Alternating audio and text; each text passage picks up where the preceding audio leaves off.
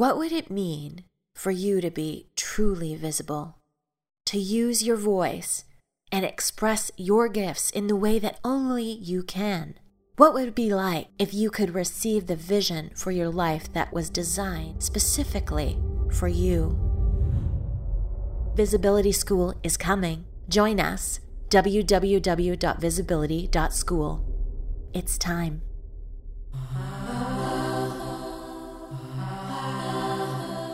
Iceland was one of the last places on Earth to be settled by humans, but the first to elect a woman president.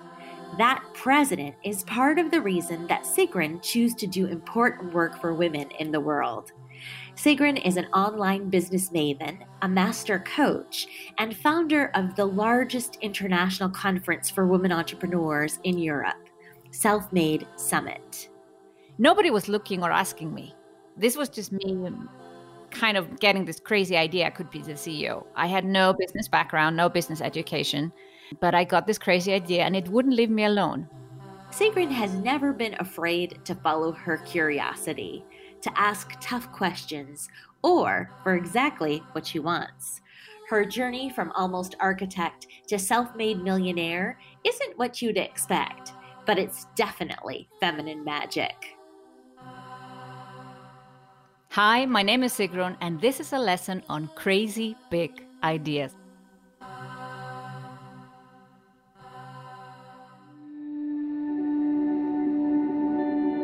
What is your earliest memory of being creative? Oh, I think that is actually writing my first story that was published on national radio. Oh my goodness, that's quite an achievement. How old were you? 6. 6?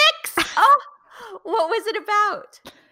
It was about a cat, and I don't like cats. There was this idea that we should write a short story and they would submit it to the national radio. And by the way, we only had one radio station back then.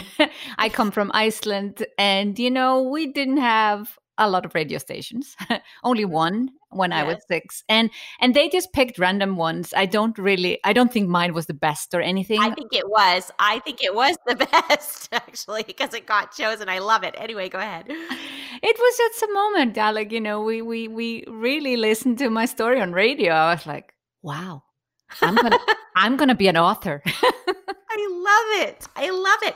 But you went on to get a master's in architecture. Yes. So what I figured out after deciding to become an author very early on, that as I was growing up, I heard from my parents and others that being an author is not a full-time job. You can't live from it. Mm-hmm. Now, if I look at Icelandic authors today, we have several millionaires. But when I was 6, it wasn't a job. It was always a side job. You would always do something else. There weren't many people who could actually live from it. So they were just trying to be realistic with me and not have me live in some dreams that I couldn't realize. But it stuck with me. You can't live from being an author. So I started to look for other possibilities. I was very serious about this. 6 years old. I needed to figure this out. So by 8, I decided I could be a teacher because they have 4 months off in the summer. And then I could write the books that I wanted to write. So this was perfect. But the problem was 11 years old, the teachers in Iceland went on strike. Oh my goodness. And just before they went on strike, the teachers are trying to explain to the kids what's going on. And I asked a direct question, what's your salary? After they told me, it's because of our salaries, we're going on strike. And then he wrote a number on the board and it was 16,000 something. Now, 16,000 something is probably, I don't know what it is today, but let's say it's $2,000 or something. And I was like, wow, that's not a lot. I already knew at age 11, that was not a lot of money. So I was like, yeah, I can understand you go on strike for that. But my dream of becoming a teacher and an author, that didn't look very good to me. No, not that I was all about money. I've never been the one that money is the main thing, although I teach women how to make money, but it's still, you need to do what you love. And I still wanted to reward it for what I did. So Mhm. my dream came crashing down. I was not going to be a teacher. I was not going to be an author. I had to find something new. And I love to draw. And I thought, maybe I can do something with that. And on Sundays, my parents used to we used to drive around. This was very popular when I was growing up in Iceland. There wasn't much to do, like, cinema. There's no Disney World. There's nothing like that. Mhm. And so my parents would drive around on Sundays and would look at new neighborhoods. I would get ice cream. So we call them ice cream tours. We have a name for this in Iceland. It's an ice cream tour. You do it on Sundays. But isn't there snow? I think of Iceland as having a lot of snow. So we're eating ice cream, but there's no snow at this time. This must be summer. It doesn't matter. We eat ice cream any time of the year. The colder it is, the more ice cream we eat. We love ice cream. Okay. And so we were looking at new houses all the time. And I started to think, I can maybe become an architect. Mm. And then the more I thought about it, the more that sounded great to me. I could go abroad to study. I could come back and build nice houses in Iceland. So I saw my drawing skills, and I saw it as a combination of science and art, or being creative and thinking very logical. And that's how my brain works anyway. Mhm. So Mhm. that's what I did. I did actually decide at 11 to study architecture. And then 29 years old, I graduated an architect. Wow. And did you practice architecture at all? No. No, because I saw that you actually called up a software company and pitched them some services. Do you want to talk about that? Yeah, so I did work as an intern in the summer while I was studying. So I got to know the architecture job, and I realized it's not a fun job unless you're unless you're the lead architect, unless you're the owner of the office. Right. The job is really maybe 5% design, and the rest is meetings and fixing things. It wasn't as rosy as the study is. Right. Studying was amazing. That was really fun. And then I come back to Iceland and I started to work in a software company, and I called myself an information architect. Yes, love it. Because I love display of information, and I had an architecture degree, so I could really call my that. And then 2 years in this one, it was a startup. They hired a lot of people, and they were spending a lot of money, and they were totally this .com boom software company. Mm-hmm. And after 2 years, I lost my job. Wow. And I lost my job. I was one of the first to lose my job because I was the one to speak up and, ask questions like, why do we spend so much money and we don't make so much money? or why do we hire programmers that actually know less programming than I do? And it was a very bad time, 2002, to get a job. Right. Nobody really wanted to hire anyone. And I did a 3-month course in how to write a business plan. Wow. That was the first time I got in touch with anything business related. That was a lot of fun. So I took my business plan to a tiny software company with only 15 people, where my sister was already working. So I knew about the company through her, and she said it was amazing to work there. And they really didn't want to hire me, but they liked the business plan. And obviously through my sister, I had an easier entrance, and they hired me as a project manager consultant. But the idea was that really I would get my own consulting gigs out of the company and they would benefit. But what happened was somebody left the company quickly after I arrived to go to Parliament. She was voted into Parliament, and I took over all sales and the largest projects. And a year later, I come to work and the company has been sold. And it's clear that the CEO will leave. And I felt it was just me and my sister running this business. It was still just a 15 people company. And I had all the contacts to all the clients. Of course, because you were doing the sales. Yes. And C was in charge of the programmers, hiring and firing and telling him what to do every day. And I'm like, the CEO here doesn't really, we don't really need him. Can we just do this? So I asked my sister if she was okay, I would go for that job. Nobody was looking or asking me. This was just me kind of getting this crazy idea I could be the CEO. I had no business background, no business education, but I got this crazy idea and it wouldn't leave me alone. And I think that's when you have crazy good ideas, they come back no matter how much you push them away. Mm-hmm. So I started to do my research, just like that 11-year-old girl, who figured out she could study architecture in Germany. I figured out who had bought the company. I saw that I recognized one of the names on the website. I called the person up. We had played together when we were 10. She remembered me and I told her, I am in this company. I don't know if you have anyone in mind for the CEO job, but I would like to put my name forward. And she said, we don't have anyone in mind. Please write us a 2-page memo and I'll see what I can do. I'll put it in front of the right people. So I did that. And all the time, I'm very scared. People maybe hear the story and say, oh, yes, he's so brave. I was shitting my pants and doubting every step of the way, asking anyone I met, do I think I should go for it? Am I really good enough? I have no business degree. I have no business experience. Why would they even consider me? But this crazy idea wouldn't leave me alone. So I had to do it. And a couple of weeks later, I take one day off from work because I'm studying on the side, computer science. And exactly that day, the owner of the company comes to take a look at the company. And he has not paid it a visit before.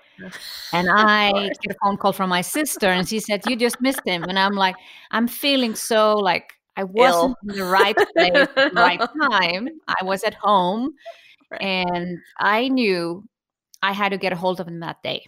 I got a very, that was intuitively like, either I get a hold of this guy today or I've lost my opportunity. Yeah. So I called my brother for some reason. Not that he's so well connected, but just to get an idea how I could get a hold of the mobile phone number of this guy. Yes. And then I called up one of the companies that he owned and asked for his mobile phone number, and they wouldn't give it to me. And I got his phone number. I call him up and I tell him, hey, my name is Sigrun and I'm working in this company that you bought. And I heard you came for a visit today and I wasn't there. So I really want to make sure that, do you have my memo? And he said, yes, I have your memo. Well, I would like to put my name forward as a CEO if you don't have anyone else in mind. And he said, can you meet in half an hour at a coffee shop? And you said yes, of course. I said yes. So I went there. He shows up with his lawyer.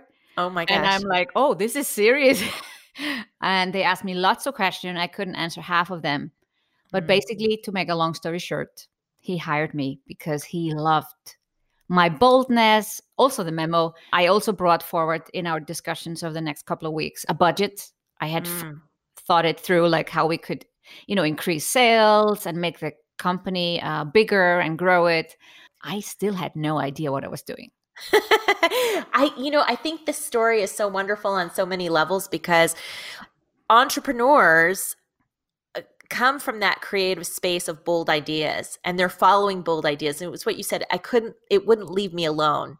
And you kept following it and following your intuition and just not really knowing what you're doing. But I could argue, as you said, you were an information architect, that background you'd had in creating a structure for a building served you as you are going to create a structure for a business.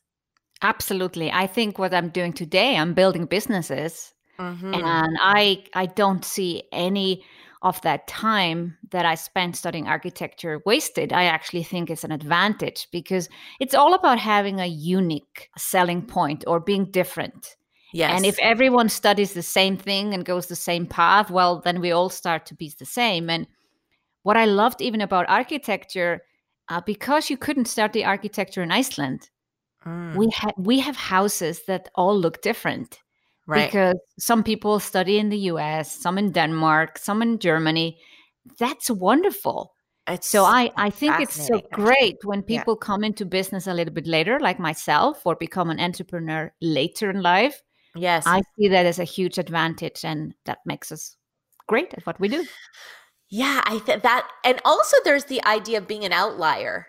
Iceland is such a small country, but people know Iceland, and the people who come from Iceland, the people who make their mark from Iceland are memorable because they are the outlier. They are different, and that's also, I think, another really profoundly wonderful principle of being a great entrepreneur.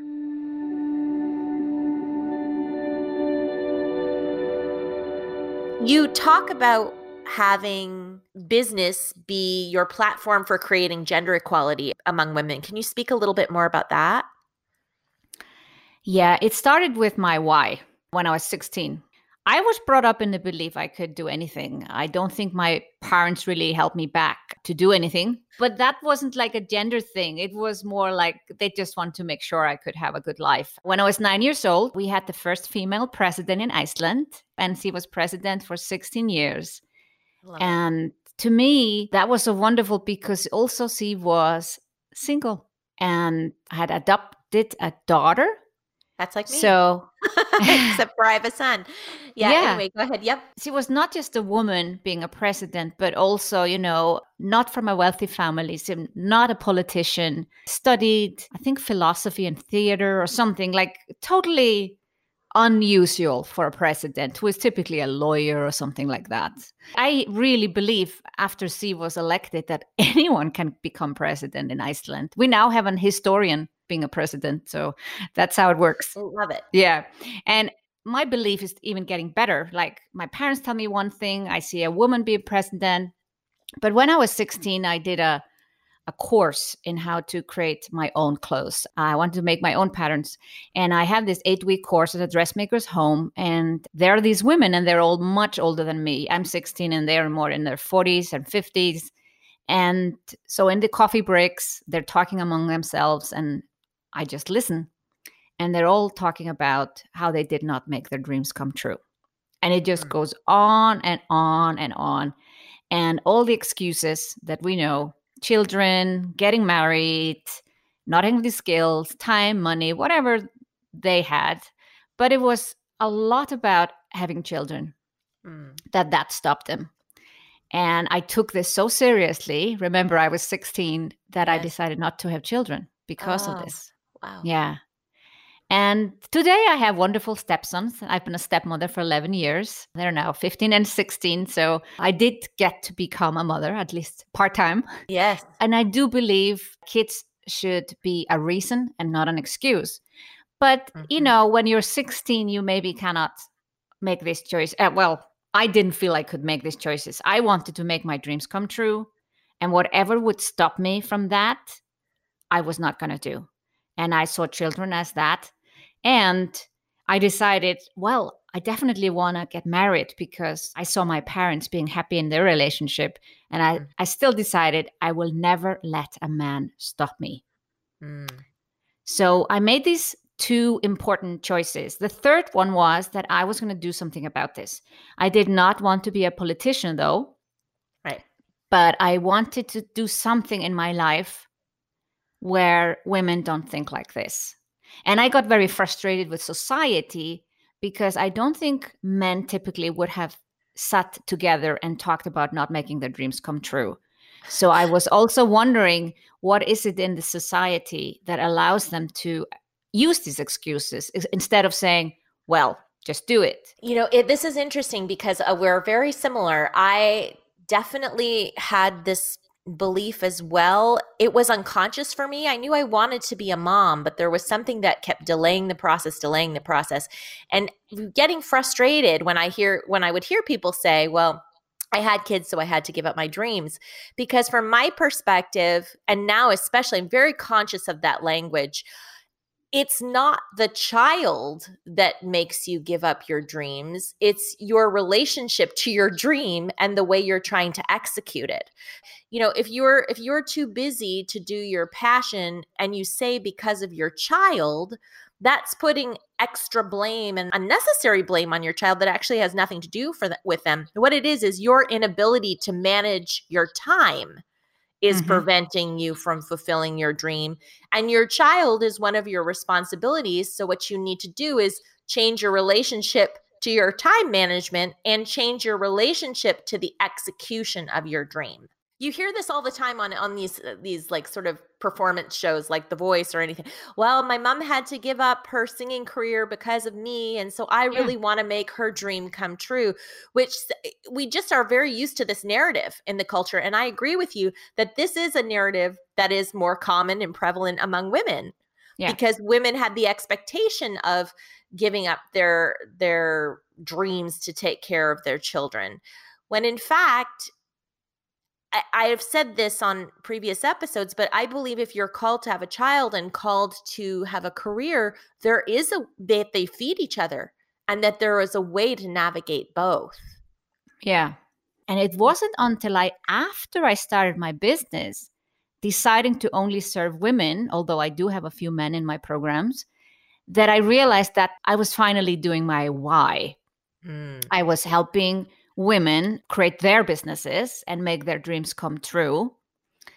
But then at some point, I realized this is not enough. Like, how can I have a bigger impact? Online business is great. And you have followers, you have clients. I worked with over 2,000 clients in the last 6 years.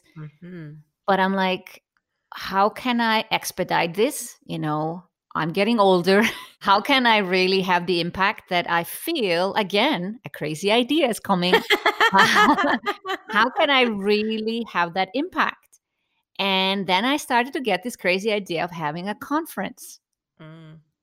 And I started to think like, yes, if I think back to just like, let's say 15 years ago, where even the idea of starting my own business was not in my head. I was looking at the next CEO job.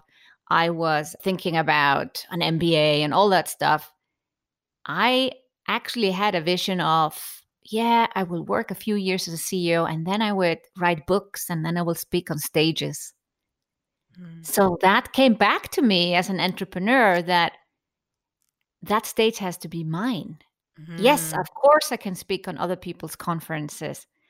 But I have to create my own stage, my own platform, and put my message out there. And that's how I'm going to have a bigger impact that goes beyond online business. It's about being visible. And it's about being visible in a way that actually reflects your values as well. Yeah, and it's not about me. We build these personal brands, and when someone comes to my website, it feels it's very much about me and how I can help them.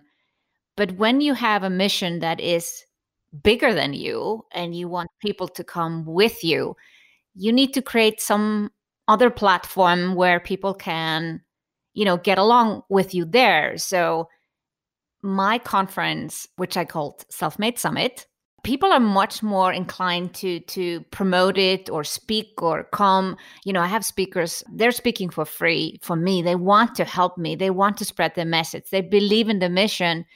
And I am finding all these women who said, Sigrun, I'm also doing similar things to you. It's just in my own way.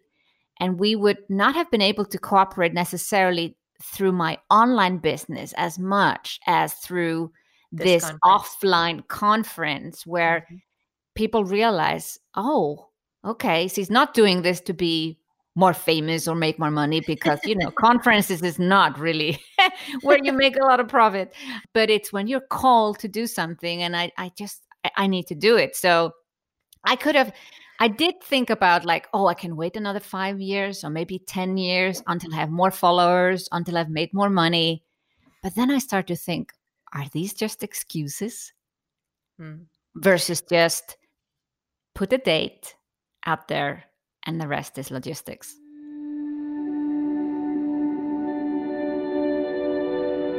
Do you think that women lead differently? There is something about jealousy, and I don't know what to call it, but if you think of the caveman days, I think there is something in women that where we have to protect ourselves somehow, and then we're worried that we're giving someone else too much attention, that they'll take everything away from us. That's the scarcity mindset. And I think it's underlying, and when you become aware of it, you can start to do something about it. I sometimes see something and I'm like, ooh, she's doing that. And you get these weird feelings of like, ooh, I should be doing that. And then you don't, and then you don't want to collaborate with the person because that's kind of like, oh, she might potentially. And this happens. So we're so, this is like this gender bias or whatever. I think this happens without you really noticing. But I'm very aware of it because what happened to me, I had some very dear clients that I had helped successfully build multiple six-figure businesses. And it started to happen that they didn't like how fast I grew.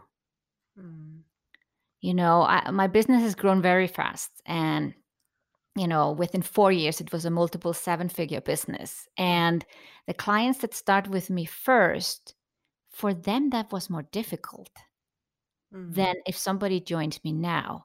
Now, if you're listening and you have been my client, I'm not talking about you. But it's interesting because you think, though, they would stand to benefit from you having a bigger business. Yeah, but there is something, and I truly believe we as women are working on this. And I know that I'm personally working on this. So if I see someone where something goes off, I feel some little jealousy going around. I'm like, oh, I'm going to be friends with her. Let's hop on a phone. Like I'm fighting it, on purpose, because I think this is something really from the caveman days where we had to jealousy, do this. I do agree. There is in our brain,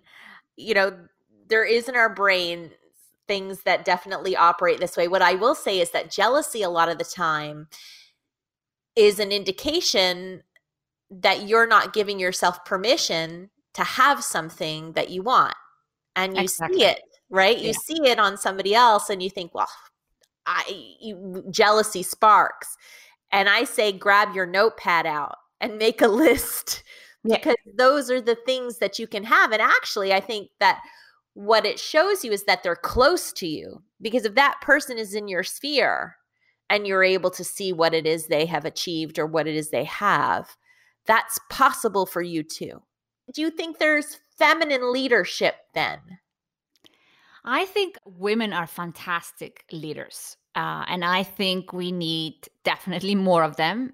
It is shocking how few we have in the highest positions and how somehow women stop trying to go for the top job. I was a CEO for 10 years and I do think I was a great CEO. Now looking back, I could be even better because I've learned so much. Yes. But balancing, we look out for more things than I think typically men do. Not that men are bad, but they have this, testosterone and this, like you said, competition and hierarchy thinking, whereas women are much more about let's all find a common ground here and let's agree on things. And sometimes we have to be careful with that. If we are in tough business situation, we have to step out of that let's all agree on everything role and just be, I'm taking a decision on this. So yeah, I went through it all through that decade of where I was a CEO, where I learned to, become a leader. Many of them came to me and told me, you're the best CEO I've ever had. I don't think it was just me. I think it was because I was a woman. Interesting. I wish I could. I want to send out a little type form to all of them and ask the criteria of what they think feminine leadership is too, because I do believe there's something about being a queen bee inside a hive. If you're running a company of all men, you're a queen bee in that environment, and the worker bees just want to serve the queen. So if I was going to ask you to complete the following sentence, my wish for every other woman is to always believe that she can make her dreams come true. You have all of the answers when you ask the right questions. Be visible. Speak your truth. Every other woman needs you to lead.